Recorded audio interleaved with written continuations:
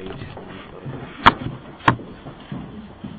Psalm 116, and it's on page 615.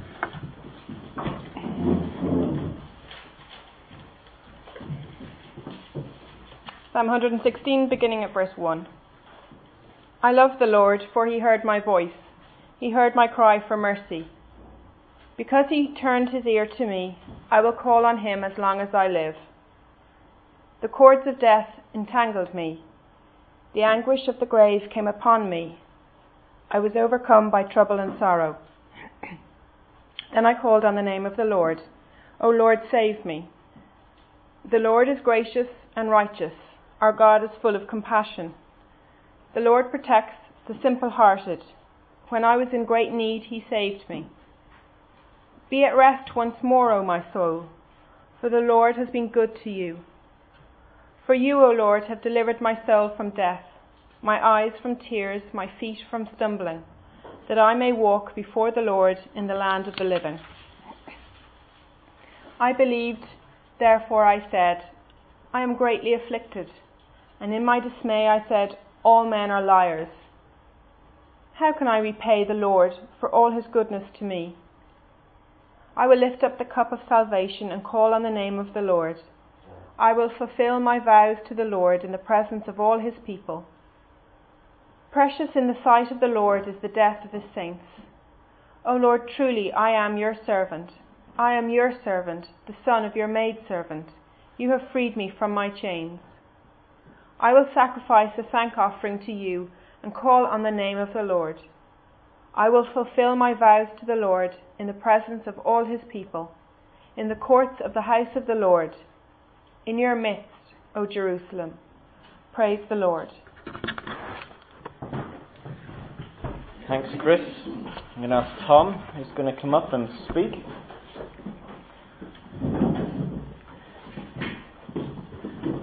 Before he does, I'm going to pray for Tom. Is that okay? Yeah. You agree? Okay. Good man. I consent. Let's pray for Tom. Father, we thank you again for your goodness to us, and we thank you for your gifts towards us in people. We thank you for Tom, and we ask now that you would help him as he preaches and seeks to explain this psalm to us. We pray that our attention, our focus will be drawn not to him, but to you. We pray that you would fill him and us with your Holy Spirit, so that we may not only hear your words, but understand them, that they would take effect in our lives, changing us and transforming us. And so we pray that we will all be encouraged and built up through what we are now going to do together. We ask this in Jesus' name. Amen. Amen. Sorry, before you start, there are pens around if anybody wants to take notes on the back of your news sheet. There's a little spot there. If you'd like a pen, I have some here. Anybody want one?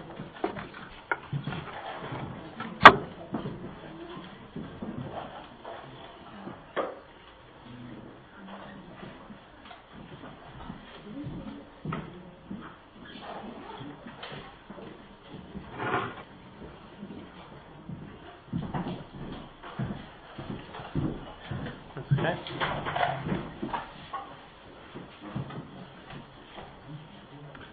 Okay, well, it wouldn't be right unless I had my usual Sunday morning greeting. So, good morning, everyone. Morning. So, as Johnny has mentioned, today we're going to be talking about love. And by way of introduction, I'm going to talk a little about who or what do we love. So if we can think of some things that we love in our lives, and as Johnny mentioned, how do we know that we love them? So I'm going to play a little, well, no, it's not a game, but a little exercise that if you know or that I love these things, raise your hand, nod your head, whatever it might be. So when I was younger, I loved the Turtles. Did anyone know that? Yeah. Now I love football. I don't know that. Yeah. I love grace. I don't know that. Okay, and I hope that you all know that I love the Lord. Some of these things were demonstrated. So like with the turtles, people knew that I loved the turtles because I dressed up like Raphael. The red turtle, I had borrowed my mum's red bandana. She didn't mind, but so the way we show that we love things is we live it out. We demonstrate that love. So with football, I play football, I talk about football. With Grace, I show her my love, I tell her about my love. And it's the same with the Lord, that we need to show him that we love him, we need to tell him that we love him. So this psalm is all about God's love. So we're going to go behind the scenes first, and we're going to look a little bit about this psalm, where it fits in with the Bible. So a bit of background is that this psalm makes up what is called by the Jewish the Hallel. This word means praise, and if you haven't made the connection, hallelujah means praise the Lord, and Hallel is the Hebrew word for praise. So there are 6 psalms in the Hallel, 113 to 118, and these psalms form part of their liturgy, their customary public worship together, things they sing at feasts. So it's part of that. It's a psalm of praise. And looking more specifically at this psalm, it's a personal experience of a man. It could have been a king, it may have been David, but we're not told who it was. So there's one man's experience of death. When communally sung, that death may have been understood as a deliverance from Egypt of the Jewish people. But nonetheless, this psalm is about the experience of God's love in the psalmist's life. Okay, so this psalm can be roughly taken in 2 sections, from verses 1 to 11, which is talking about God's love being shown, and verses 12 to 19, where we can see the response to God's love. Okay, so the first point is that the Lord loves the psalmist. So when I was preparing this, what hit me straight away was the first 4 words, I love the Lord. And that's what I kind of focused on in preparing, that it's about the psalmist's love for the Lord, about how he loves the Lord. But then in thinking a bit more, that it's not actually his love that's primary, it's God's love for the psalmist. So as we read on, we see how God demonstrates his love to the psalmist. So we see in verses 1 to 2 that the Lord hears the psalmist's cry for mercy. The psalmist was in a terrible situation, death was very close to him, but he cried out to God, and the Lord heard him. So in verses 1 to 2, I love the Lord, for he heard my voice, he heard my cry for mercy. Because he turned his ear to me, I will call on him as long as I live. So our God is a God who listens. He's not a far off and distant God who we can't be in touch with, but he is one who hears and answers when we talk to him. Okay, so how else does the Lord show his love to that psalmist? He delivers him from death. We are made aware of this, again, terrible situation that the psalmist is in verse 3. The cords of death entangled me, the anguish of the grave came upon me. I was overcome by trouble and sorrow. Okay, so this man is in fear of death. He suffered anguish, as we read, was overcome by trouble and sorrow. Yet the Lord delivered him from that situation. In verse 6 we see that he was in great need and the Lord saved him. In verse 8 he declares that his soul has been delivered from death, his eyes from tears and his feet from stumbling. So the Lord has shown to the psalmist his great love by delivering him from death. Okay, and another way in which the Lord shows his love is that he protects him. So in verse 6 it says, the Lord protects the simple-hearted. When I was in great need, he saved me. Okay, so the psalmist comes out with a statement of how the Lord protects the simple-hearted. It's just a simple, sincere, it's not complicated. He trusts, and that's it. There's no complication about his faith. And the psalmist has the assurance that the Lord will continue to protect him. It's not, he says this in the present tense. The Lord protects. It's not a past thing only.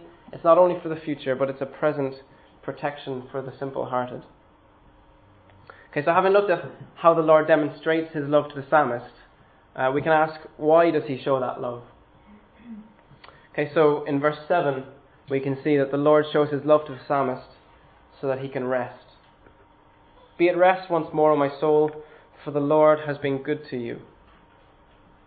In the Lord's deliverance and protection, the psalmist can rest. A good note I saw on rest was that he can enjoy a state of unthreatened well-being, knowing that the Lord is protecting him. So he can rest. Another reason why the Lord delivers the psalmist is so that he can walk before the Lord. So in verses 8 and 9, "For you, O Lord, have delivered my soul from death, my eyes from tears, my feet from stumbling, that I may walk before the Lord in the land of the living." So delivered so that he can rest, and delivered so that he may walk before the Lord. And this walking for the Lord, living his life for him, is a public thing. It's in the land of the living. It's not in his bedroom, it's not in his own house, it's in the land where there are people all around him. And we see in verse 10 that these things come about by faith.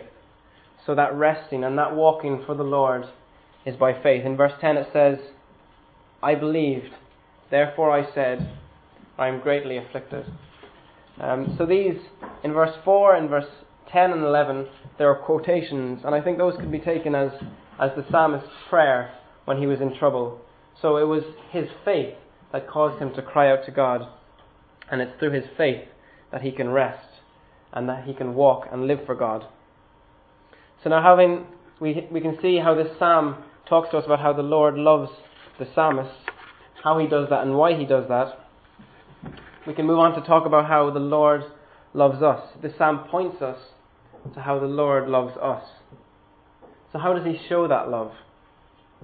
As I previously mentioned, this psalmist may have been a king, it may have been David, but there is a king who went through anguish, trouble and sorrow for us.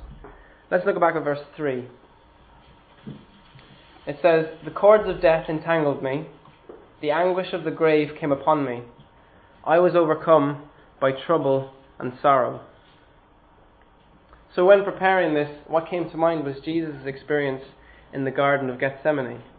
He was overcome by trouble and sorrow because of what was ahead of him. Listen to his words in Matthew. "Then he said to them," this is Jesus speaking, "My soul is overwhelmed with sorrow to the point of death. Stay here and keep watch with me." Going a little farther, he fell with his face to the ground and prayed, "My Father, if it is possible, may this cup be taken from me. Yet not as I will, but as you will." So he cried out to his Father that if it were possible, that this task that God had prepared for him would be taken away. But he was obedient. He followed through with what God the Father had planned for him. And Jesus was delivered over to death at that time for us, so that we can have life. We, like the psalmist, are in danger of death, not only a physical death, but also a spiritual one, because of our rebellion against God. Because of our natural state, we deserve to be separated from God because he is perfect. We have a sinful nature and we deserve to be separated. But like God shows in verse 5 to the psalmist, his graciousness, righteousness and compassion, likewise he does to us in Christ. Listen to this in Romans 5 verse 8. "But God demonstrates his own love for us in this: while we were still sinners, Christ died for us." So we deserve not only punishment in the future, but we deserve immediate punishment, that is death, for our rebellion. There's nothing stopping God apart from his own grace towards us from ending everything now because of our sin. But God has delivered us from that. And then by faith, he promises to protect us and give us life for all eternity, trusting in what Jesus has done. So like the psalmist, we can see how the Lord loves us and how he's shown it to us in Christ. And likewise, there are also reasons why he delivers us. So again in verse 7, we can have rest. We can have perfect rest in Jesus.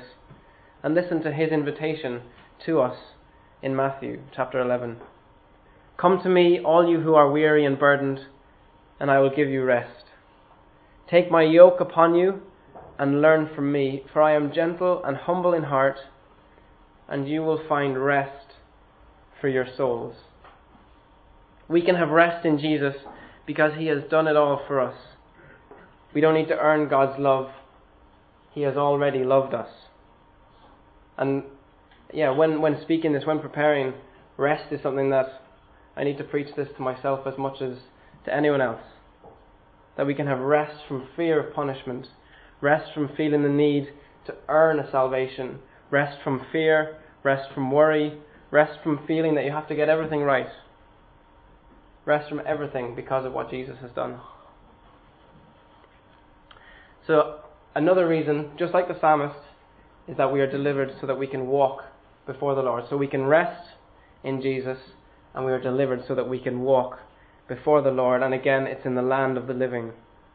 God saves us and then sends us into the world to be his witnesses, to demonstrate that love that he has shown us to other people. And again, this resting and walking comes by faith. In verse 10, I believed, said the psalmist, therefore I said, I am greatly afflicted. And it's through faith that we can rest, through faith that we can walk. So we need to trust in him, and we will find rest, and we will be commissioned to live for him in this world. So we've seen that the Lord loves the psalmist, and the Lord loves us. But how did the psalmist respond to the Lord's love? Okay, the psalmist loves the Lord.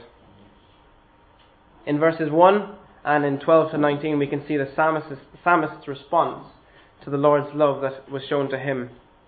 As I mentioned earlier on, what I focused on initially was the psalmist's love. But that in fact was a response to God's love. Listen to this. I love the Lord, for he heard my voice. He heard my cry for mercy. So it was the love expressed because of love towards him. And as we read through the rest of the psalm, we can see how he responds. In verse 12, the psalmist asks the question, how can I repay the Lord for all his goodness to me? He then goes on in the following verses to explain to us how he responds to the Lord's love towards him. Okay, so in verse 13 it says, I will lift up the cup of salvation and call on the name of the Lord. One translation of the Bible puts it like this, I will take the cup of salvation and call upon the name of the Lord. And I think this is helpful to understand what is meant by this lifting up of the cup of salvation, that it's a receiving of what God has done, the receiving of God's love. It's not something that he needs to do to add on to what God has done, but it's something that he needs to receive, receiving God's love. From what I understand about the cup of salvation, that this could be referring to a cup of wine drunk by the Jews at a meal, which would then result in a thank offering. They had sacrifices of thanksgiving in the Old Testament. Or it could be referring to the cup drank at the Passover meal. But whatever cup is being referred to, it's been in reference to thanksgiving for what God has done. So in response to God's love, the psalmist is thankful. And we can see that thankfulness in verse 17. I will sacrifice a thank offering to you and call on the name of the Lord. So in receiving God's love with thankfulness, he calls on the name of the Lord. So he is thankful for what God has done, and he calls on the name of the Lord. The Lord is the one that he will call on, who he will cry out to for help. He is the one he can trust in and depend on for the rest of his life. Like in verse 2, I will call on him as long as I live. So another response, so there's being thankful, calling on God's name, and service. In verses 14 and 16 and 18, we see how he wants to serve the Lord. He's talking about fulfilling his vows, about how he is God's servant. Again, fulfilling my vows to the Lord in the presence of all his people. So the psalmist declares himself to be someone who's going to serve the Lord. Again, it's not a private matter, it's a public thing, to be lived out in the presence of all the Lord's people.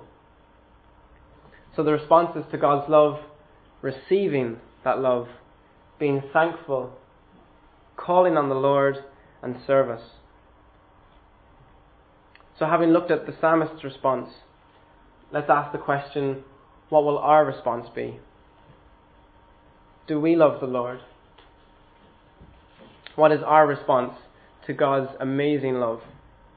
Will we, like the psalmist, take the cup of salvation and call on the name of the Lord? Have we received what the Lord has done for us? It's not something we need to do more, but it's an accepting of what he has done. So as I mentioned, the cup of salvation could be referring to a cup drunk at the Passover meal, called the cup of redemption. And this is something that the Jews use at the Passover meal to symbolize the blood of the Passover lamb back in the times of Egypt, when that blood saved them from the punishment that the Egyptians faced of the death of the firstborns. And Jesus, on the night that he was betrayed, while observing the Passover meal, he took a cup and he used it to symbolize his own blood. Not the blood of the lamb of long ago, but his own blood shed for us. So have we received that cup of salvation that Jesus offers to us? The salvation that is available to us by faith.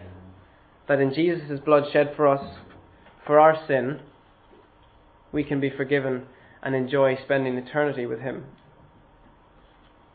Okay, so have we received? Do we call on the name of the Lord? In verse 13, I will lift up the cup of salvation and call on the name of the Lord. So this calling, it's not just a vocal exercise, it's a living exercise. It's not just a verbal expression, it's not just words.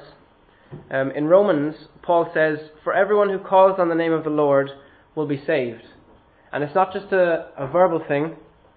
The word that Paul uses for calls is the same that he uses when talking about how he appeals to Caesar in Acts. In that case, he was asking that his case, as he was arrested, would be judged by Caesar. He was throwing himself on Caesar's mercy. He was submitting to Caesar's authority. And there were implications of calling on Caesar. He would have to be obedient to Caesar's ruling. Whatever Caesar said, that is what would go. He had to be obedient to Caesar's procedure of the way of doing things. And it's exactly the same with us. That calling that we need to do on the Lord is an obedience to God's authority. It's to throw ourselves at his mercy and to submit to what he wants for us. But it's not submission to a tyrant or to a far-off king, but to a loving, gracious, righteous, and compassionate God that we can see in this psalm. Verse 5, the Lord is gracious and righteous. Our God is full of compassion. So have we received? Do we call on the name of the Lord? Do we respond with thanksgiving? So like the psalmist, he offered a sacrifice of thanksgiving to the Lord. But for us, we don't need to offer those same types of sacrifices like they did in the Old Testament. But we have a different way of doing things. And Paul explains a bit about this in Romans chapter 12. Therefore I urge you, brothers, in view of God's mercy, to offer your bodies as living sacrifices, holy and pleasing to God. This is your spiritual act of worship. So this is our sacrifice done to God. This is our thank offering. This is to offer ourselves in service to him out of thankfulness for all that he has done. So this verse in Romans also talks about service. Another way that the end of it can be translated is that this is your rational service. And the word that's used there is logikos, is the Greek word, and that means logical. And when Paul says, in view of God's mercy, the logical thing, the rational thing to do is to serve him because of all that he has done for us. So as the psalmist offers his service to the Lord, in verses 14, I will fulfill my vows to the Lord. 18, I will fulfill my vows to the Lord. And 16, he declares himself to be God's servant. And just like the psalmist, so should we declare ourselves to be servants to the Lord. But what does that service look like? What is it like to serve God? Well, it's to live as he wants us to. He wants us to get to know him more through reading his word, through talking to him, through spending time with his people. He wants us to be representatives for him in this world, doing what he would do, saying what he would say if it were him in that situation.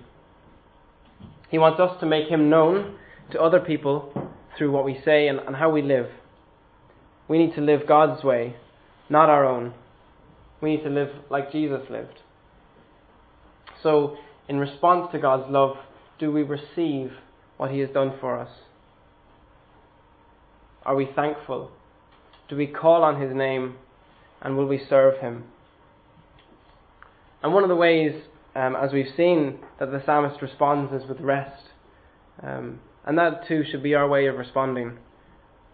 We can be responding by resting in all the ways that I was mentioning earlier. And that resting is one of the ways in which we can publicly demonstrate our love for the Lord. Resting in Jesus. People will notice that we are a peaceful, a joyful, a loving people because of that rest that we have. So like in the case of the psalmist, these acts of receiving, of thanksgiving, of calling, of service, of resting, are all public demonstrations of our own love for the Lord. So as sinful people, we will never be able to love the Lord as we should. We'll never be able to love him as he wants us to love him. But thanks to God's amazing grace, his love for us doesn't depend on whether we love him or not. He has already loved us. The title of what I'm talking about is We Love Because He First Loved Us. And it is Jesus' life that counts for us if we trust in him. He is the one who loves God as we should. And because of God's grace, through faith in Jesus, it's as if not only Jesus has done it, it's as if we have done it as well by faith. So we can rest in Jesus, that we don't need to love God any certain amount, any degree, before being loved by him. That's already done. God has already loved us. And then we are free to respond to God's love by loving him in return. So from this psalm we can see how the Lord loves the psalmist. And he shows that love to him and has reasons for it. And it's the same with us. It points to how the Lord loves us. Again, he demonstrates it to us, and there are reasons for it. The psalmist's response to God's love is in loving him in return. And then the challenge is, do we love the Lord? Do people around us know that we love the Lord? If I were to do that same exercise at work or in college or in school with my friends, or if you did it with your friends, would people raise their hands? Would people nod their heads if you asked, do you know that I love the Lord?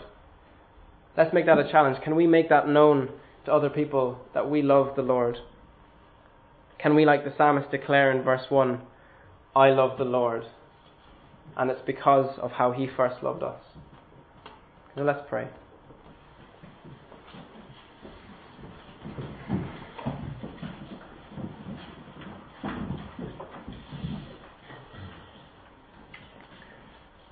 Father, thank you for your great love to us. Thank you that before we were born, before we could walk or talk, you loved us. And Lord, thank you that that love doesn't depend on what we do. It just depends on you and how much you love us. Thank you for your word, which teaches us about your love. Thank you for how you have loved the psalmist and demonstrated that to him for our benefit as well as his. Thank you for how you love us in Christ. Please help us to trust in what Jesus has done, that he has taken our punishment, and by faith we can have life. Thank you for the psalmist's response, modelling how we are to respond to your love in loving you in return. Please help us to love you as we should, in a public way, not just on a Sunday, not just with our church family, but amongst our friends, to be people who are known to love the Lord. Please help us with this. Help us to be confident in our love for him. Lord, thank you that you teach us, and Lord, thank you that you help us to live as you want us to. Amen.